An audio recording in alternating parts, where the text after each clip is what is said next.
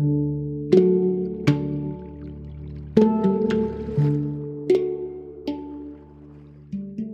back. We're back for the 5th season of the Water People podcast. Welcome back, Davey. What have you been up to? Oh, thank you, Lauren Lindsay Hill, and welcome back to yourself. I have been surfing a lot and spending time with family. So a different kind of year this year. And growing food and diving, and also being excited to chat with people. And that is really at the center of the podcast for me, is this enthusiasm to sit with people and have permission to ask them pointed questions, you know, and to know that right now we're here to hear from you, from this person. So sitting down with an elder, someone like Rusty Miller, or sitting down with someone who is a psychologist and therapist, and get a window into a whole nother universe of human experience is really wonderful. And it's especially for me, because I don't do all the Instagram, social media stuff, I feel like I get updates on the world from these conversations. Thinking of James Nestor last year and having all of the epiphanies about nose breathing. I was surfing with a friend today who told me they listened to that and are doing their very best to change their breathing habits in their 40s. So just little moments like that for me are really such a stoker, and that we have the good fortune to have that permission with people. We've had a little break over the last couple months, and I love that break because it allows us to sort of dip into a more spacious, restful time, but also to let ideas bubble up, to let other projects and concepts bubble up, and not to have time away from that as well. But what I love about the podcast is that we get to grow with it and it gets to grow with us. So as our interests change and projects come up, we can sort of steer it and it steers us. And it's this continual learning and growing, enriching project that I just love getting back to after those few months away. And we've recorded 6 or 8 episodes already for the season. We'll have 16 episodes at least this year in 2023, our 5th season. And I've learned so much already, specifically about people that we know, that we've sat down with, that we have pre-existing relationships with. And gosh, it makes me want to recommend to anyone who's listening for you to interview people in your own life in this pointed, focused way, because I feel like I've gotten such a deeper understanding of people I would have said I already know quite well. And that's just so deepening and so beautiful for a friendship. That's true. It's really a great structure to lean up against when you're chatting with someone, to go, okay, this is the moment. These are the roles right now. So we're focusing on you. We're not going to tit for tat converse right now and try and vie for attention or vie for a viewpoint that dominates the other. This is just a flow that does come back and forth a little, but largely it's on that person who's sitting across from us. I've got a question for you. Speaking of which, people have started turning the question back around on me lately, asking me about our opening question. Tell me about a time or experience after which you were never the same. So I want to ask you, was there a time like that in the last year that you could share? A time in the last year. I just think it's so helpful to take the time when we can to reflect. It's funny you should say time in the last year, because my relationship with time has certainly changed. We've become parents of a young child that is in kindy now, and so he has a schedule related to clock time. And as you know, I have repelled and kept at bay the clock as much as humanly possible in my life. And I was very nervous about us being dragged into scheduling and all of that with school coming along.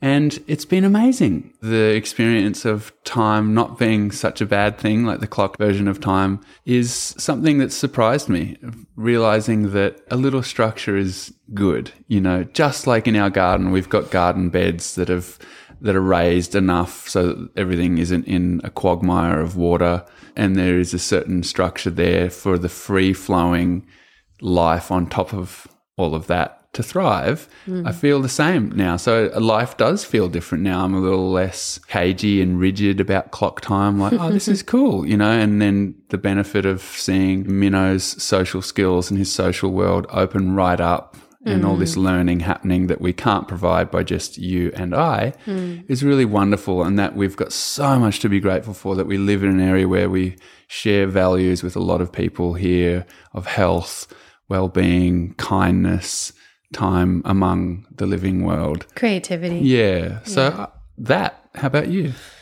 Thanks for asking. I was listening to a podcast this morning, and it was two people, and they were talking about, one works with couples a lot, and he was speaking about how he often interviews couples about their finances, and what he encounters is that couples, after the years get on, tend to not ask each other questions anymore, like questions of curiosity about the people they are. So thanks for asking the question to me. I didn't have to ask it to myself. Thank you for that. For me, one of the experiences that I've had in the last several months that I think has changed and will continue to change me was engaging with the book, The Artist's Way. It's a sort of spiritual take on creativity as a practice and sort of, you know, stretching your creative boundaries and expressions in different ways. And anyway, I've been going through it with a group of friends, and that process has been so much fun. But there was one line in particular in the book by Julia Cameron. She writes that art is the practice of structuring time. And that feels so, like you were talking about in terms of time, it feels sort of boring and logistical and sort of a dry way to think about doing art or whatever it is you're passionate about, whatever your creative outlet is, whether it's writing or making a movie or building a garden, or if it's macrame, weaving, or trying to do a better bottom turn. If you're not putting in a little bit of time on a regular basis, it's not going to happen, like for me. And that's so obvious. But I have quite a few projects that I'm interested in working on over the next 6 to 12 months, maybe 2 years.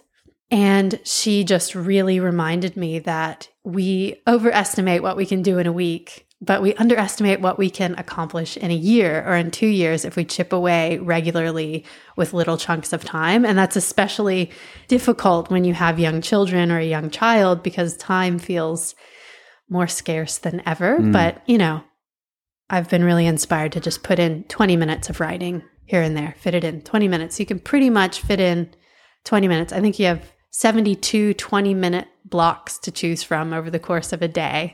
So pick one of those and use them towards something that lights you up. And I've been trying to do that, not especially successfully yet, but I've been great. I have to applaud you on that. I really have to applaud you on it, because I've known people over the years who have pursued the Artist's Way process and gotten a lot out of it. And seeing you embark on that journey with friends has been really awesome, especially because of those structured prompts and questions that are in the book, where you almost fill out blank spaces and stuff when you're conversing with your friend group every week for this process.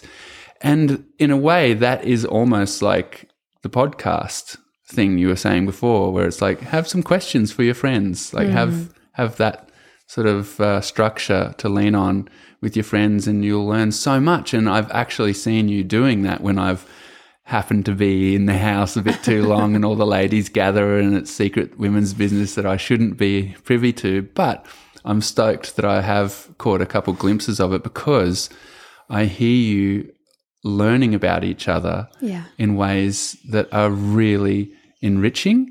And I love that with some of my friends when it happens, but it doesn't happen as much as it should. And those structures really help. Exactly. The Artist's Way is just sort of like a weekly reminder to keep asking, keep probing and questioning each other and yourself especially. And when I think about this season of the podcast and opening up with Rusty Miller and Belin's episodes, when I think about Rusty, I think, oh my gosh, isn't it so true that if you get stuck into habits and you keep doing the same thing every day, there's no faster pathway to getting old. And the opposite is also true. If you keep learning and keep curious about the world and keep asking questions, that really is the fountain of youth. That's the way to stay young feeling, for the world to keep feeling fresh. I actually would like to take this moment to ask listeners out there to send to us their idea of what in life doesn't benefit from being done artfully. I ask this question of friends often, and it came to me when I was mowing the lawn one day in concentric circles and in an artful way, and I thought to myself, I wonder if there is anything, even things as mundane as mowing, that don't benefit from being done artfully. You could be a stickler, like with words and things, but I would like to hear from people about that, because what you're talking about with the artist's way, time and art, conversation, us sitting here talking with people, being creative with your conversation, thinking of new questions, new ways to talk to old friends is really quite wonderful. And so it does make me think of that. What else? Everything else pretty much benefits from an artful approach, but maybe not. So if you think of a real proper answer to that where there's something doesn't benefit from it, then I'd like to know. The thing that came up for me was if your focus is different than just producing something beautiful. For example, if you're short on time, then the benefit may not be there to do something artfully if it takes you longer. No, but then the benefit of being artful with your time is that you will come up with another way to gain a couple minutes or gain some more time somehow. Great. So to me, that's my point of view with that thing, words. You can stop there. Anyway, I like where this conversation has ended up, because I feel that there is the podcast and there is this type of communicating we do when we sit with someone and record for this. And there is also all these mini moments with friends and family where we can apply some of what we're learning through this process to our really intimate relationships. And that's a real treat. And that's a surprise for me, because at the beginning of all this, I just felt like, oh, this is going to be great. We're going to hear from all the people in surfing and ocean-related stuff that we never hear from in magazines and on internet stuff. We have the real good fortune to be able to sit with some pretty left field people, or people who have just been overlooked by surf culture or whatnot. But there's a lot more to it. And it's really lovely, and I'm really appreciative. And thank you for having so much energy and focus for it. I'm really stoked on that. Thank you, Lala. I love you. It's a family project, so thanks for being here with me. And we hope you all are well and that you enjoy the season as much as we have enjoyed sitting down and recording already.